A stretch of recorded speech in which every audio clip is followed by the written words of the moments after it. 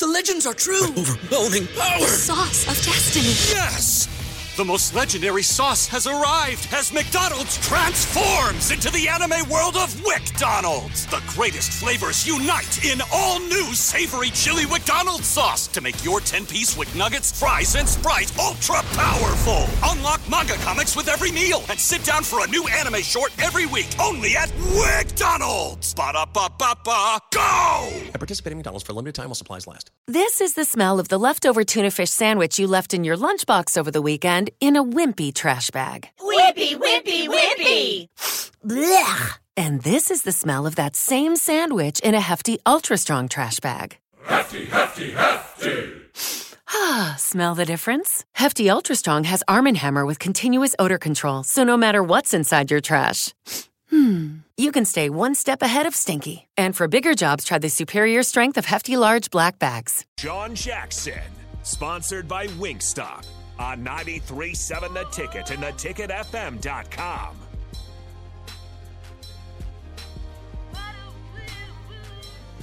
Hey, Nick. What's up? We got a little breaking news, huh? Do we? Trying to save it for you. I know you're trying to save it for the show. What's the breaking news? About the transfer from Iowa. Charlie Jones. In the portal. I have not seen it. Really? Check it out. Charlie Jones in the portal. Top Big Ten returner. Out of there. Oh, interesting. That is interesting. Where do you think he's going to end up? Nebraska? No. No? All right, let's get to some of these texts. Because I think it is, now that I know the numbers, I mean, how is Chris only making $3.98 million at Wisconsin? I don't know. You know what I'm saying? But I'm just saying, I mean, Pat Fitzgerald making $5.75 million at Northwestern is just crazy. Yeah, he's a legacy guy. Same reason Kirk Ferentz is making $5 million. Like, here's what I was telling Rico during the break. Minnesota's PJ Fleck, I think, is making like 4.4 or something like that. And that's after they had an 11-0 season in 2019. But a big reason of that is because the standard at Minnesota is if you win 8 games and get to a bowl game and maybe you compete for a Big Ten West title every now and then, you're doing a great job. That's not it at Nebraska. Or that's not what we're told it is at Nebraska. You pay based on the standard. What is it at Nebraska? What's the standard? That's what I'm asking okay, so two things here. What we're told the standard is that you're competing for championships on a yearly basis. Whether that's conference. That used to be the standard. No. That's what we're told.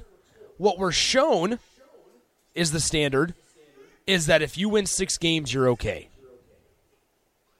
That's what we're shown.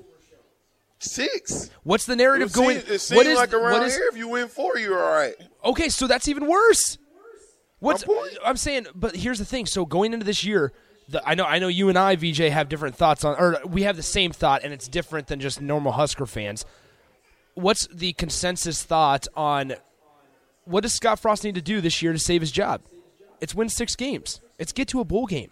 I know. 6 games I know you and I don't think that, but that's exactly why I prefaced it with what I did say. Yeah, but who is the person that's setting the bar?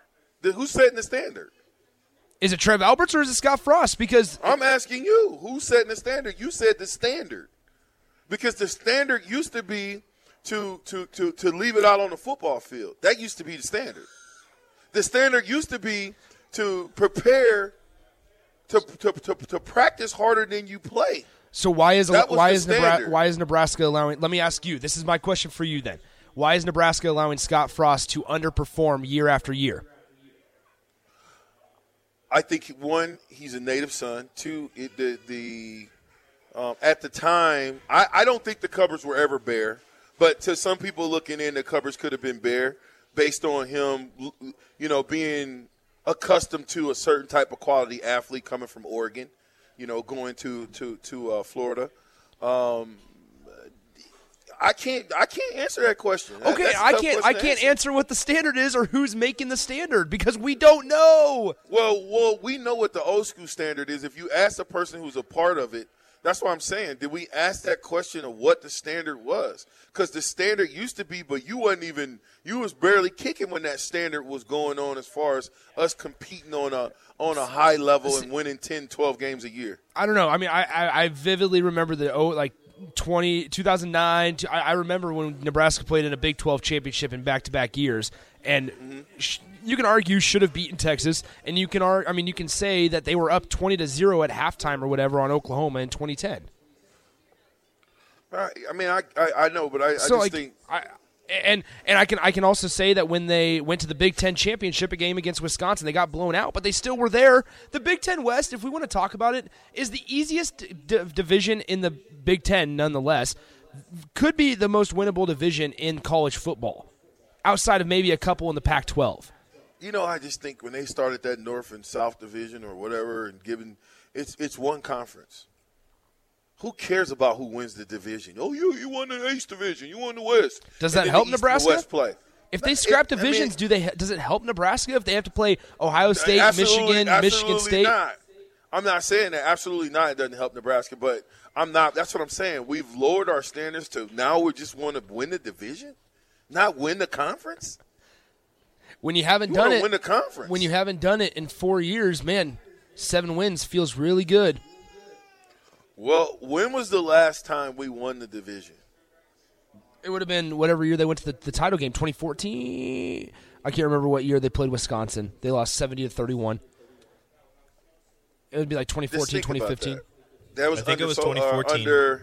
But the only reason they played Wisconsin, because they had beaten Wisconsin earlier in the year, is because Ohio State was on a postseason ban. Yes. Yeah, I don't know. I think at the end of the day, there's some adjustments that we can make where we're not playing football like we're mental midgets, where we're not making the mistakes that the Bad News Bears would make, and we're understanding that in Nebraska football, perfection is not necessarily always a reality, but we're definitely striving for it. So whose job is it to crack down if they're not upholding the standard? Well, are you talking from a athletic standpoint, or are you talking from a coaching standpoint? Because there's two different people. From an athletic standpoint, as far as players go, the coach has got to do that. Coach Frost has got to do that. When guys ain't doing what they're supposed to do, he's got to do that. When we were out there tricking it off and messing up, if Coach Osborne had to say, if your position coach was talking to you during practice and trying to get you to do something, and then Coach Osborne came over and said something to you, you were in some major problems. You probably need to check your life and figure out whether football is for you. If Coach Osborne have to come over and see you. So, to me, the buck stops. It ends and begins with Coach Frost.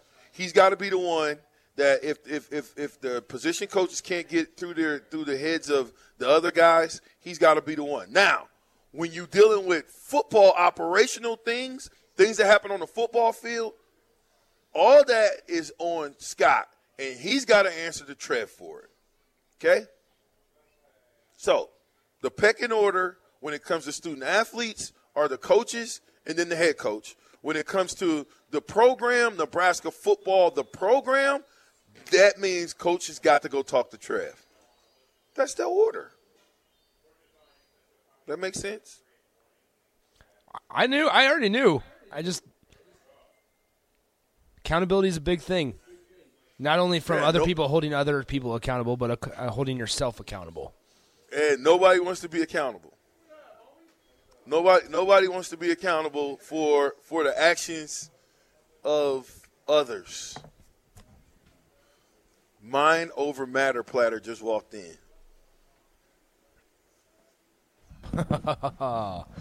Man. hey, I don't know. Was VJ, were you wearing some of his gear? Because I need to. Yeah. What about me? Come on. Hey, listen. How y'all doing? How do I get like a T-shirt, Jock? Or what's going on, man? Man, I have a link in my bio on Instagram right now. We got a pre-release website that just launched last week. Mind Over Matter, the Yant brand. As you can see right here. But it's a link in my bio. that you could click, and there's merch on there, shirts, hats, and stuff like that. But this only the pre-release, so we got a website coming out soon that's gonna have more items and more stuff like that. What's the you talked about the Mind Over Matter and the Yant brand coming through. When your Instagram is what, so the people know? Instagram is basically where you can always get the latest updates. No, I'm saying, how do they get to your Instagram? How do they get there? What's the name? Jaquez Yant 0. Okay, Jaquez Yant 0. Yep. That's how you get to the Instagram. Jaquez Yant 0, and the Twitter is the same thing, Jaquez Yant 0. Okay. Anywhere else they can get it? That's pretty much it right now. Look for the Yant brand. Don't go nowhere, Nick. Oh no, just because Jock here. I'm here. I'm here. We ain't finishing this. I know you are. We're gonna finish this conversation. Jock.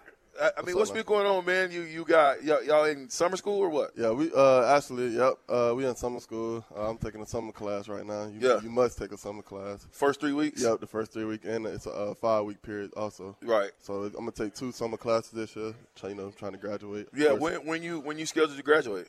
I don't know just yet. I don't know. You don't know? Like next 2 years. All right, but you on pace to graduate. Yeah, yes, sir, definitely. Okay. Yes. What's working out looking like for you? How's that been going? We just started back up this week, so I'm low key kind of sore right now. But you a little sore? Yeah, I'm a little sore. You're supposed to be sore every day.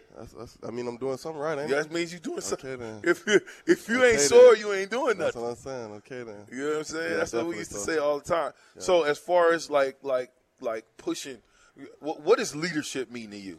Leadership mean to me is somebody that's always available and, that can be accounted for. Mm-hmm. Even though the leader might be doing the right thing, if somebody else that's following you, a foot soldier that's following you and not doing the right thing, then you're going to be the one accountable. That's more of a leader to me, somebody that's going to always be available, doing the right thing, of course.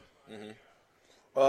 When you think about, I sent you that little deal today. Did you get a chance to watch it? I didn't. Actually, I didn't. But I seen it. We'll let you watch it over the break before we ask you what I'm going to ask you. Okay. I'm going to throw it to break, Nick. We'll be back. Me, Jaquez Yant. We're at Wingstop. Get down here now. Live. It's the captain.